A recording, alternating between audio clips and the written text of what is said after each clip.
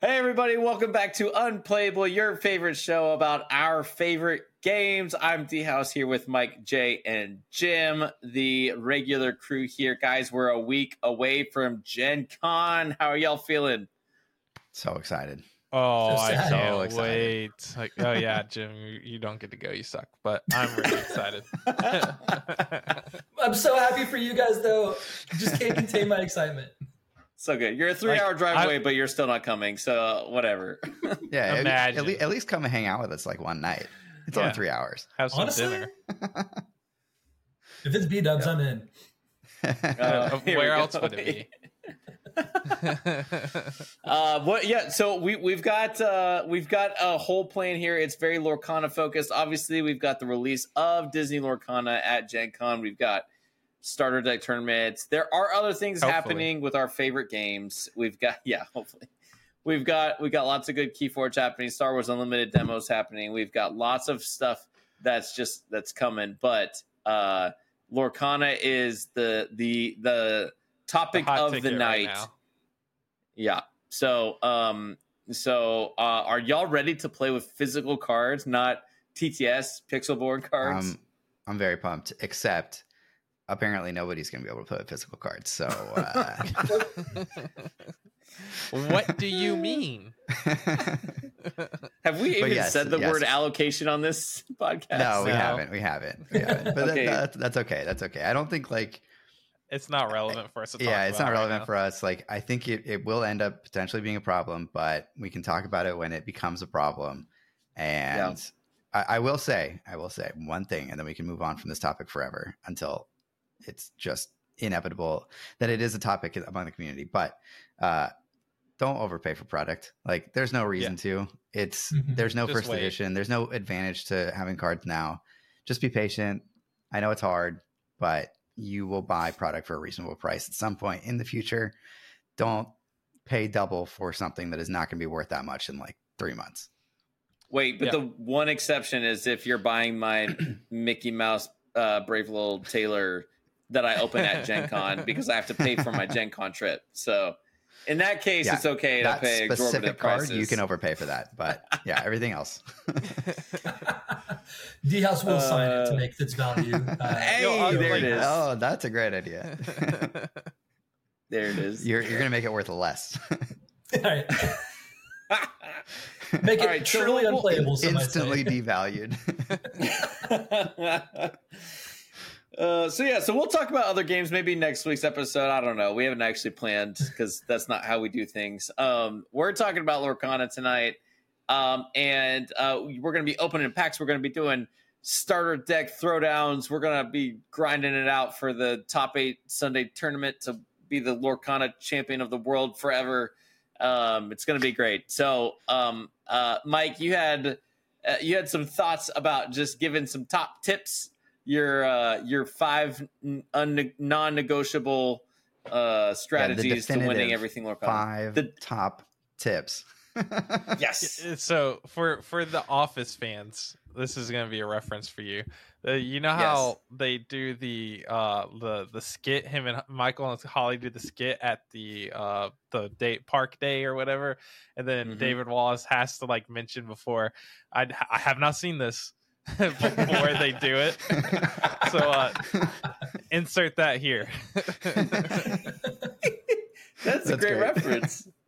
I love that. Yeah. So Mike, take it away. All right. So Michael Scott, take it away. Free. Prison Mike here. Oh my word. So you guys can feel free to disagree with these tips, but we'll go through them one by one, see what you guys think about my list here. Sure. And we'll do it that way. See if it's fun. So the first tip that I have after playing at least 10 games of Disney Lorcana is At least 10? What? I don't remember how many I played. Mine Give us your best guess. I don't know, at least 100 probably now. There it is. Okay. I think that's fine. A lot. I mean, we can go count our videos. That's at least count our videos, and then that's probably double 30. it. Yeah. So maybe not quite 100 in real life. You guys have played more than me because I don't play on Pixelborn. Right. But Yeah. all right, first real tip is mind your uninkable cards. I am the best person to be giving this advice because I am the person who needs this advice the most. I am constantly building decks that have way too many uninkable cards because I get stars in my eyes about how cool these combos can be and how amazing this deck is going to be when I draw the correct cards in the correct order, and then I don't draw the correct cards in the correct order and I get screwed. So don't be me. Don't get screwed. Don't play too many uninkable cards. What do you guys think about that tip? 100%. Mind your stank. Mind your stank. No, for sure. I think, and I agree with you. Like, it's the best. Some of the best cards in the game are all the uninkable cards. So it's like you want to play them, but you have to make a decision. So in a standard deck, what would you say is the like average like I guess amount of unequal cards you can have, like a scale, like I think 5 to 10, 10 to 15? I think 8 to 12 is like a reasonable number for a normal deck. I think you can justify more in very specific situations, and less is also fine because you don't run into any issues if you don't have any, but you're not playing the most powerful cards if you're not playing them. So I think I would try and stick within that range if you're just getting started, and try and break the rules and fall on your face and see if it works, and then eventually maybe it will. Or at least I'm going to keep telling myself that. I think I find myself putting 12 in my decks like almost consistently. I have put 16 in, and sometimes it's fine. Like most of the time it's probably fine, but it does get a lot more dicey with 16. Yeah, in theory, 16 should be fine because every almost 4 cards is one uninkable card, but that's not the way reality works. And so you don't draw your cards perfectly in that order, and it becomes much easier to get sort of ink screwed, and it feels real bad. I think Go ahead.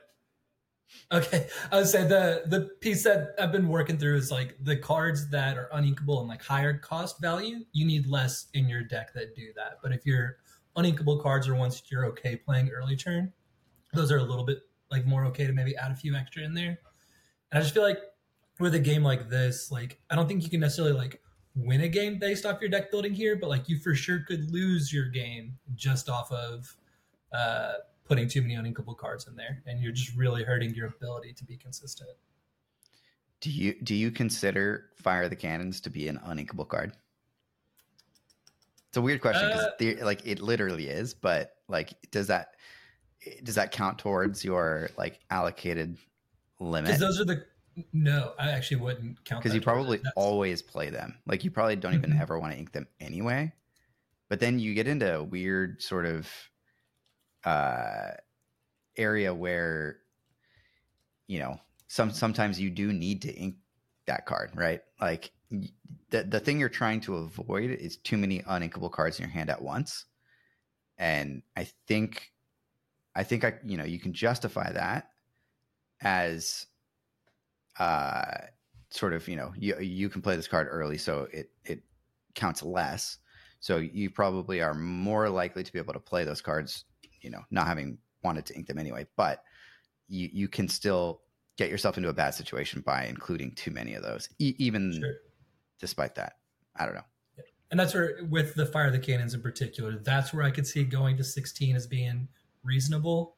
But I do think 12 is probably the sweet spot. And I know, like, in the game Magic, they have the, like, ratios perfectly figured out of, like, oh, you want this many lands in particular in every single deck. And so I'm sure somebody will get there one day. Until then, go with that. It feels like the sweet spot for those of us who've played 10 plus games. Ask ChatGPT how many uninkable cards you should play, and you'll probably get a reasonable answer. Now, of course, like a lot of the people playing at Gen Con are just getting starter decks with booster packs. Sure. So that this won't fully be like something you have to think about, unless because every starter deck comes with a booster pack, right? Yeah, I wonder. I actually don't know how they're gonna like rule it, because like only certain number of those cards are gonna be relevant to your deck if they force you to play those colors, right? So right. Yeah, we'll see how that ends up actually working. Yeah. Another question too is like, how do you? Because other people will probably have bought product at the booth beforehand. Like, how do you know that? How do you they know that that card actually came from the opened pack? those packs? I think that's going to definitely be a thing. That'll be a factor. Do. Yeah, because people suck. Somebody's got to ruin it for everybody. Are you guys ready to move on to my second top tip? Yeah, let's go. All right, the definitive number 2 tip is deck build for card advantage. So that sounds obvious. What do you mean by that, Mike? It does sound obvious. The premise is that in this game, card advantage is very important. Not running out of stuff is very important, because you can run out of stuff really easily. So there are a bunch of different ways that you can build for card advantage. One is drawing cards. Another is ramping cards, because they essentially draw you a card by putting the top card of your deck into your inkwell. Another is, in a way, like bouncing cards to your opponent's hand or removing your opponent's characters. Basically anything that puts you ahead in the number of cards that you've played or get to use versus your opponent. So what do you guys think about that? This might be like the super obvious one, but I think it's still important to bring it up. Yeah, you don't want to get in top deck mode. That's the worst way to play this game and inevitably lose, which sometimes it's inevitable. And if we're all playing starter decks at Gen Con, I imagine there's going to be more than a few games that's going to end up in top deck mode, because you're typically inking a card, playing a card, and you're only drawing one. So yeah, this tip is definitely not very relevant for the starter deck challenge, because you're not actually building that deck. So right. Yep. Sorry about that. But if you want to build the deck and then go beat Mike the Rebel Spy on the side, for bragging rights, I think that's totally not much of a brag, but what are the different? And I know you mentioned a couple, but maybe what other ways are there to gain card advantage other than draw a card or ramping, like Detective Mickey Mouse, or one jump ahead, giving you resources from the top of your deck? What other like, I can think of Hades, that recurs cards or characters from your discard pile back to your hand. What else in this game I think, so far? In a way, I think rush cards can be card advantage in a lot of cases, because if you're playing them well, you're able to remove something on your opponent's side of the board and keep your character that you just played. So you're removing their card while playing your own card. I think cards like that in general are very good. Very expensive, obviously, but Maleficent is like one of my favorite cards for this, because you play it, you immediately get to destroy one of your opponent's things, and you have like a significant threat on the board that you can kind of leverage. So I think stuff like that. There's probably a bunch more that I'm not really like thinking of off the top of my head, but find those things and find those like interactions and ways to gain an advantage and play those. Yeah, even things that like you'll hear us a lot of times say, like those little one cost cards, it's like it's not doing enough. It's kind of what we're saying to be worth a whole card. So it's like if you can use a card that like eliminates 2 of the cards that they played, that's card advantage. So whether that's making a favorable trade on the board, or the first one that came into mind was like the new Elsa card that got revealed. Like all it does is just exert 2 of their cards, but that could let you then choose like what you're fighting in with, and can make those trades that would give you a bigger board advantage. So that's like you're looking for those advantages with every card that you play. Can I kind of whittle them down of like what resources they have available to them? Yeah, I think the bottom line is like at the end of a game, oftentimes the person who played more cards won the game. And that's true across a lot of different card games. So it's not sort of like unique to Disney Lorcana, but it feels amplified in Disney Lorcana because of, I don't know, maybe how like the draw mechanic works alongside the fact that you can directly attack your opponent's characters. But for some reason, it feels sort of heightened in this game. So I think it's extra important to call it out. Yep. Cool. Any other thoughts before we move on to number 3? All right. Well, number 3 did not used to be relevant at all, but now is incredibly relevant. And it is don't overextend. And what this means is, if you're not familiar with card games, is basically like don't play out all of your stuff just for it to get wiped by be prepared or grab your sword. Those are also great examples of card advantage cards. Yeah. If you can use one of your cards to get rid of multiple of your opponent's cards, you're feeling good. And the worst thing that you can do as the person on the receiving end of that is play out all the stuff, end up with no hand. Your opponent plays that with just one card, kills everything that you have. And now they have a bunch of stuff that they can play, and you're sad because now you're top decking and you can't. So definitely more obvious for the longtime TCG folks, but there may be some people among our listeners who are not. So yeah, over time, the more that you play, the more you'll be able to suss stuff out like that. And like just learning the card pool helps too. So if you know there's a Tinkerbell on board, then at any point they can put Shift Tinkerbell in and then do the shenanigans. Or if they're at 7 mana, ink. They're at 7 ink, then they have the potential of playing the board wipe, et cetera, et cetera. You kind of just like start looking at signs that this may be happening, and then choose how much you want to extend and not extend.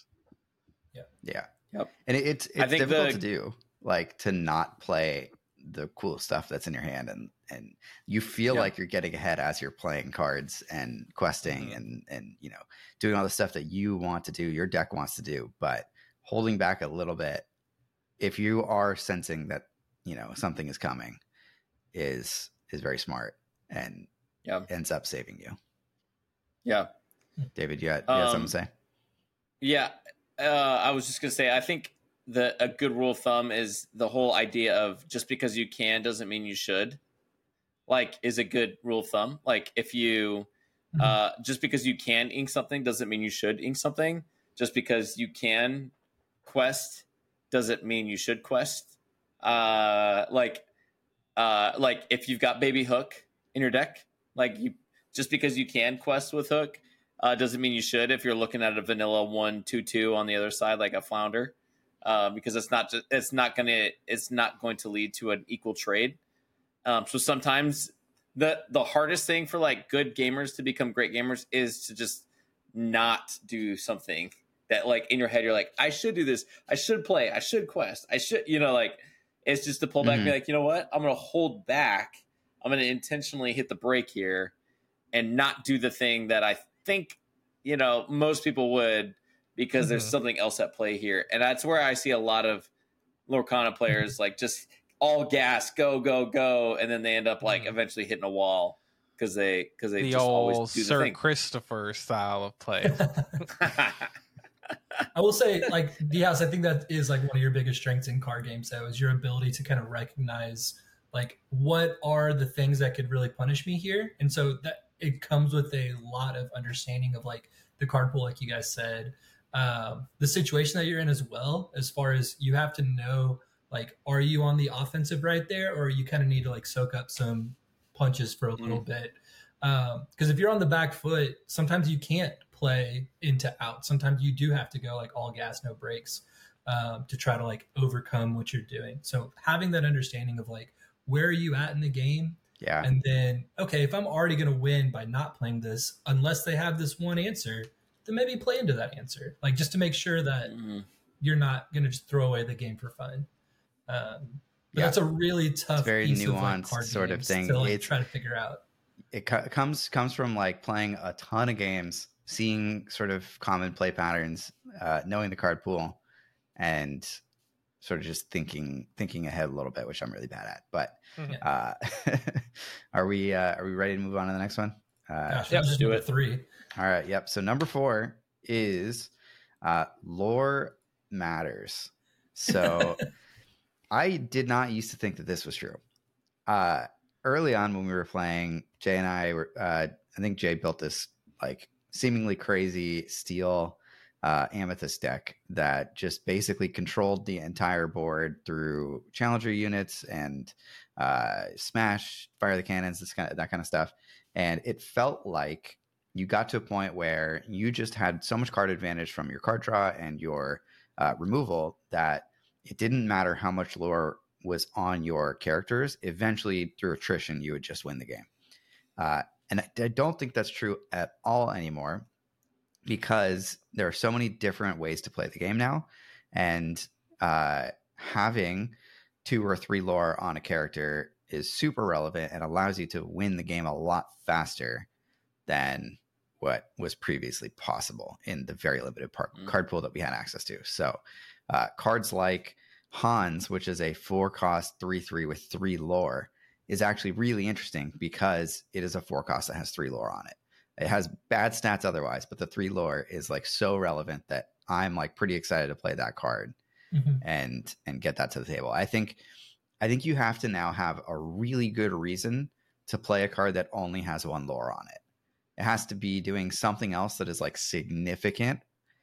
Otherwise, it's not even worth considering. I think that's how important it is to have like 2 or 3 lore characters in your deck. I don't hate that take. Yeah. What do you guys think about that one?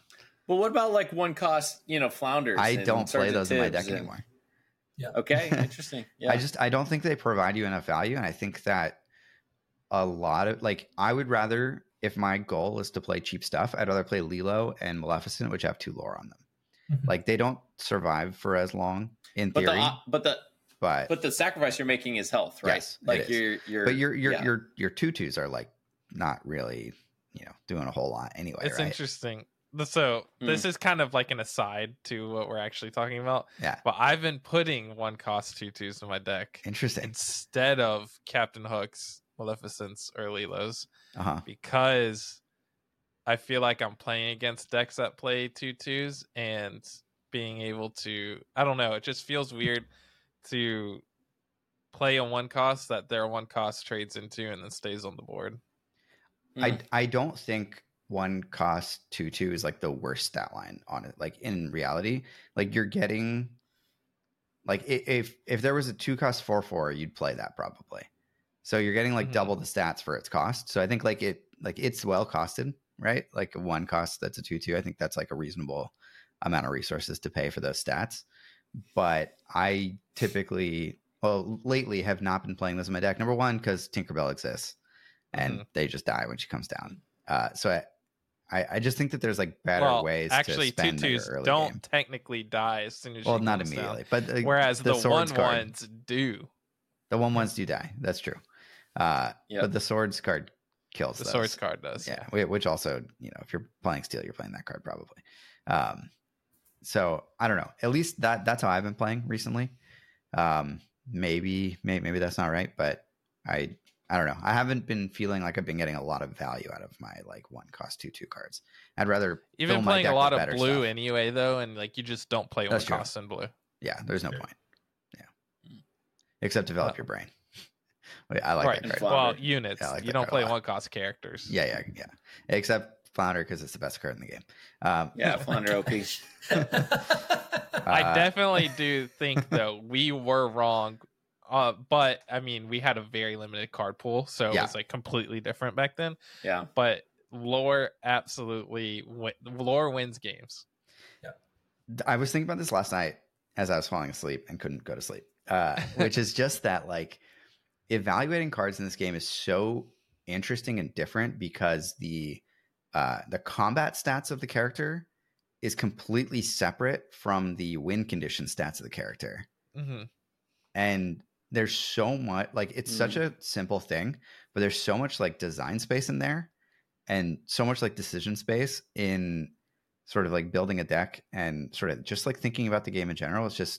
It's not something that I have like really experienced that much in other card games, especially card games as simple as this. But it's just like a multiplier on top of like the rest of what the card does. Is how much lore does it quest for, and it's more relevant than I thought was the case. Right, like the Red Gaston has been like an interesting like case study in this of like It's a 2/4/2 with no lore, and it basically is permanently reckless. Yeah. I like that card a lot, actually. Yeah, I've been coming around on it too. I feel like a lot of people were pooping on it, but I'm like, in a lot of ways, I'm like, man, to trade a two cost with 4 power and stuff, not all the time, because you do have the flounders and stuff. It's like, okay, this feels bad. I paid 1 more lore than you did, and but it at least says like, okay, are you really going to quest with that other thing? You can take out knowing Cusco, I can't so attack that's why I thing. like it now. There it is. Yeah. But I like design stuff like that makes you think like, oh wait, is this good? Mm-hmm. That's good. I think that you like it, Mike, because you're playing red blue and you could throw this down turn 2 and then next turn sing 1 jump and play 3 cost Mickey. Yeah, that's why you like it. That is true. That is true. That is true. I like it a lot in red blue because it's like an early game. It's almost like an early game removal card, right? It's just like deal 4 damage to something basically. Yeah. And if you're not dealing 4 damage with it, your opponent is spending a card to deal with it on their side. So I really like it in that deck. Yep. I had to think about reckless characters singing instead. It's pretty good. Another reason that I like playing the 1 cost 2/2s over the 1 damage 1 cost because of characters like Gaston. Yeah. All right. Well, we have any other thoughts on this? Lore matters, dog. Lore matters. All right. The fifth and final tip on my list of top tips is play songs because they're insane. That's basically the tip. Like, you can play something that costs up to 7 and not have to spend any ink on it. So great example here is Be Prepared. It lets you wipe your opponent's board, and I mean your board too. But if you have, let's say, Aladdin, who costs 7, and you shift into Aladdin on turn 5, you can sing, Be Prepared with Aladdin, get rid of everything on the board. Maybe your opponent overextended into you because they didn't listen to these tips, and you get to then spend all of your ink on getting back onto the board before your opponent can do the same. So in other card games, that wasn't, that's not often possible, where you can destroy everything and then build up a board on the same turn. Yeah. And in the games where that is the case, it's been crazy powerful. So you can do that here with that. You can do that with the swords. You can do that with, I don't know if there's any other specific song cards yet that you can do that type of thing with, but there's just a lot of ways that songs are crazy. Like, so I'm 100% with you. And as a good case study on Pixelborn, I know when my opponents are naturally better at the game, when I'm playing purple, I play Maleficent, the 3-cost Maleficent, where when I play her, I draw a card. She's a 2/2 with 1 lore pip. So at 3 cost with like 2/2 with 1 lore, most people are looking at that like, big deal, whatever, cannons. Right. Like, well, but it's more like, okay, I don't need to worry about this. They're either questing for 1 or fighting for 2 at 3 cost. It seems just looking at her, you've already gotten your advantage and it's over. But when you understand that Friends on the Other Side is a card that costs 3, that you can use this Maleficent that seems done with her usefulness, that you can exert this to draw 2 cards, all of a sudden that Maleficent actually becomes a little bit more advantageous. So when I'm playing purple, when I'm having an opening hand and I see Maleficent and Friends on the Other Side, I'm looking at my like turn 3 and 4, knowing exactly what I'm doing. But if you go out of your way to fire the cannons and do something to kill that Maleficent, all of a sudden you've disrupted my game plan. I can't exert to sing this song, and now I have to like really change, and it really disrupts the flow. Yep. And especially if you leave it Maleficent living for multiple turns, if I can do that a second time, if I can sing that same card a second time, I mean, I feel like it's like, okay, I've won this game because you haven't respected this threat. Yep. 100%. Yep. All right. Any Whole New World is another card that you can do it with, basically. Like if you're out of cards or Yeah. pretty close out of Yeah. cards, you can sing, draw back up, and then you have all your Immediately play the your cards that ink you left drew. to immediately just like flood the board, which is Yeah. cool. So good. Yeah. I had I'm even thinking of like the green card that lets you bounce a card. Mhm. Really good to sing that. Play more stuff behind it. I mean, anything. I actually think this is like a fundamentally broken aspect of the game. Yeah. I mean, it's not wrong. Yeah. I'm not hating on the game because I've had a lot of fun with Lorcana, but I think that it is just like a busted mechanic. Being able to imagine in Magic, they were like, "Oh, you get to play this 7-mana card for free if you exert one of your characters." Like that'd be really good, right? But beside the point. Sing your songs because most of the time it's worth it. They good. Yep. And sing them out loud if you're playing Mike Rudin at Gen Con. Yeah, please. He loves to It's just be my favorite. serenaded. Yep. I feel Cool. like A Whole New World needs to be the duet since you guys are both getting to draw cards for it. Oh, that's great. Like, Oh, you need to that's have actually- that Aladdin Jasmine I back and wonder- forth. Hilarious. That's so. I never thought about that. That's genius. I had not considered that. Jim Braden, well done. Wow. I had not thought about that.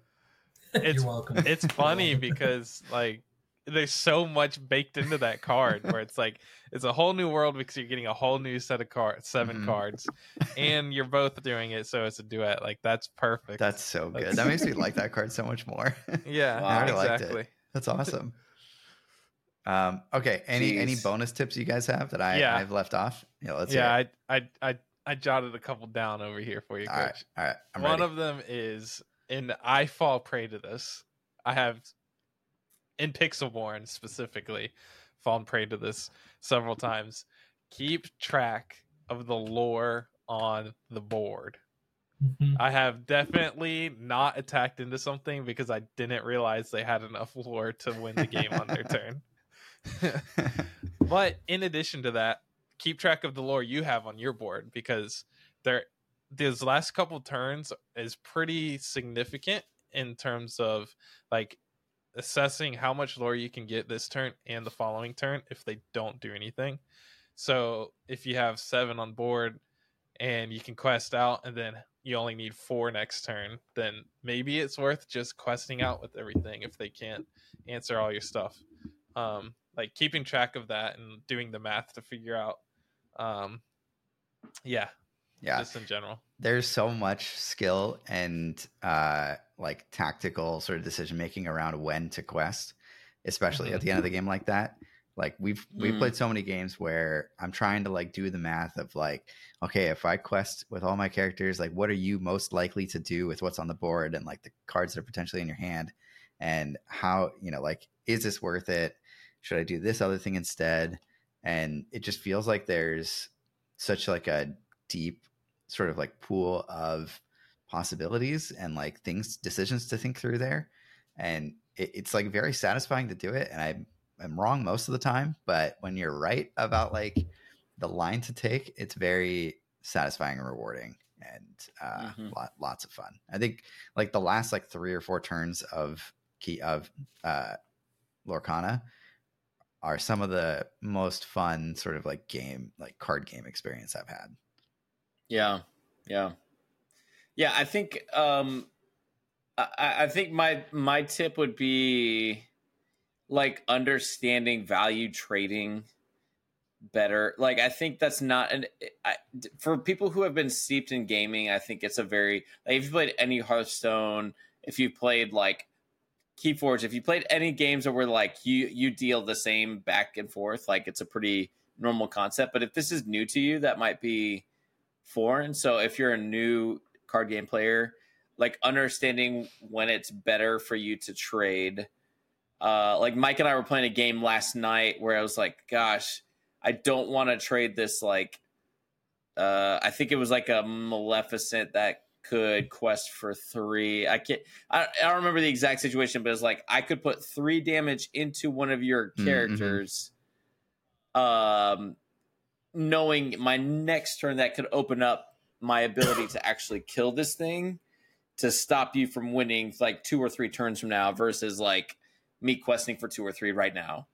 And so like understanding some of those concepts have been like at sometimes like you have to like throw the blanket on their, you know, fire versus trying to start your own fire and knowing when the value is there. And it's one of those things where like there's not a perfect formula for this. I wish there was, but that wouldn't make games fun either. So there is a level which, like, I think sometimes you have to lose a little bit to figure out when to adjust. But if you can just take a second and stop before you just hit that, you know, hit quest, grab that lore, and just stop and be like, should I be doing something else? Should I either fight or should I just leave this standing up and not do something? Sometimes that's like what will bring you more success. Mm-hmm. Love it. Jim, do you have one? Yeah, actually play games to practice. Yeah, would be my advice, which sounds silly because I'm kind of roasting myself for probably playing the least amount of games here. But just the ability to like understand the card pool. How do you do that? Play more games. Start seeing like different combos that come up with, oh, I could use this reckless to sing a song. Like the more reps you get on a game, just in general, the stronger you'll get at it. And so I think literally playing the game, as silly as that and sounds, trying different things, like in this, like any game that I've ever played, I've always had that moment where it's like you learn through a bad experience. So for this game, it was drawing a handful of unequal cards, and then you're like, I'm never gonna let that happen again. Right. Unless your name's Mike Gruden. Yep. so you learn from those mistakes, and like you can hear people say the words, "Oh, this is a bad card," or if you just say like, "Hey, what's that deck list? I want to see that deck list real quick." If you don't know why certain things just don't work the way you want them to, or maybe they do work way better than you could even imagine, a lot of the times you have to just see it for yourself to be able to be like, "Oh, now I understand why the rest of the community thinks this way or has that opinion." Yeah. You're tapping into a great principle. I do think it's true that you learn more through your failures than your successes. Mm-hmm. Like I really think I wholeheartedly believe that. He froze for a second. It's fine. Are you back? I'm great. Okay. Related to this, and as the last tip before we get out of here, I have one more, but that's fine. Okay. Yeah, you go first. 10 definitive Are you sure tips. you don't want to do it real quick? You're not going to lose it? No, I'll do it. You write it down? No, I might remember. We'll see. Okay. So mine is the mulligan. Learning how to mulligan well. So most decks probably aren't going to require certain cards in your opening hand, but some do. Like any blue deck, if I don't draw one jump ahead or Detective Mickey, then I mulligan hard for one of those two. But in most cases, and I've learned this through having played a lot, if I have a bunch of inkable cards in my hand, or I have a couple uninkable cards, but the inkable cards I have in hand I don't want, it's not always better to mulligan. Sometimes you just keep some of the cards you have because you can end up mulliganing into uninkable cards, which are some of the worst cards to have in your opening hand most of the time, unless it's like very specific cards. But most of the time you want to have a decent amount of inkable cards in your opening hand so that you have options to put down. So just because you don't want this card right now doesn't mean mulligan it, because you could end up hurting yourself and having like half a hand of uninkable cards. So, but there's a lot of nuance to mulliganing in this game, but that's just like one tip. That was it. That was my thing. All right. Last one before we get out of here is find a way to have, this is related to all games, but find a way to have fun while you're losing. Because I need to take this advice. Hold on, I'm in. You're going to lose half your games on average if you're an average player. If you're a great player, maybe it's less often than that. If you're a meh player, maybe it's more often than that. But in any case, find a way to have fun the times when you're not winning, because you're not going to win all the time. And if you're at a 50% win rate, which is like what games try to put you at, and like a tournament or at like in a lobby or a ladder or something like that, and you have no fun when you're losing, and you only have fun when you're winning, you eventually just have no fun, because you have this much fun when you're winning, and you lose this much fun when you're losing. You have net zero fun. You've not had any fun, unless the times that you're winning, you're just like elated and over the moon, and the times you're losing, you're not that tilted, but you're probably tilted. It's gonna make it so much more enjoyable for you to participate in the hobby, and it's also, I think the more important thing, it's going to make you a better opponent to play against. And that's important for me because I hate playing against people who are bad at losing. It's just an uncomfortable situation when I can tell that my opponent doesn't want to be sitting at that table. And like, I'm there to have a good time. Maybe I'm winning the game. Maybe I'm losing the game. To a certain extent, I don't really care. I'm not so invested in the outcome of any game that it just ruins my day to have lost. Sometimes it's annoying. Sometimes you get just like nut drawed and you're just like can't do anything and you just lose. Just like be happy for your opponent that they did something so cool and that their deck popped off. Like, it's really hard to do sometimes for a lot of people, but it will make it so much more enjoyable for you to play these games. And it will add so much value to the overall community. Yes. If you are not a horrible monster when you lose. Yep. So I'll get off my soapbox if you guys want to say anything about that. No, I don't have anything to say. I don't have any experience with that. I hate everything I do. I hate all the games I play. You hate winning too. Yeah, I hate it. And I felt that. Nah, I'm just kidding. I mean, that's a great close, because we're going to Gen Con, and so much of the beauty of Gen Con next week is the people we get to hang out with after the game. It's not like the games are fun themselves. Yes, we're going to have fun playing games, but it's like the sweet awesomeness like that happens is the before the games, in between the games, and after the games, when you're hanging out and talking. And so just keep that in mind. Like, these are just games. Like, a lot of us play games because our lives are very serious and we've got deadlines at work and we've got family responsibilities and like there's a lot of stress. And so just enjoy this space, have a good time. Remember, it's still a game, especially with Lorcana. Like, going into this, there is absolutely nothing at stake. Nothing. Nothing. Absolutely nothing. Yeah. Maybe you get some clout on the podcast, cycle for like 10 minutes before people forget. Yeah. Like, try to treat the game as a medium for social interaction, not as the end goal itself. So a lot of people might disagree with me, but that's just my theory. That's how I have enjoyed and had fun playing games, even when I'm losing. So I hope you take some of that. That's why we do this podcast. I mean, that's I don't think that's crazy for you to say. I think that's what's created our bonds and our friendship in the gaming space.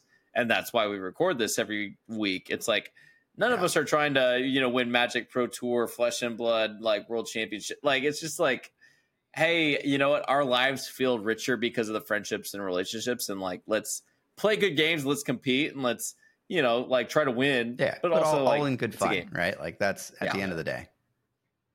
Yeah. It's good. All right. On that note, final thoughts? I guess we got one more episode before Gen Con, right? Yeah, technically, yes. Okay. We do. Yeah. No, my only last thought is completely left my brain. So I don't have any thoughts left. Yeah, join our Discord. Do that. We've had a ton of new people joining the Discord the last few days. Yeah, it's been really cool. So that's been fun. So join the conversation. Don't be afraid to speak up too. Definitely. Don't worry about if other people are talking. Just chime in. Give Tom a follow on x.com. Yeah. X.com. Oh, that's so dumb. Too soon. What are you doing, Elon? That's good. Yep. All right, guys. Thanks so much for tuning in to this week's episode of Unplayable. We'll see you in the next one, or see you at Gen Con. That's right. Bye. See you later. Have a good one.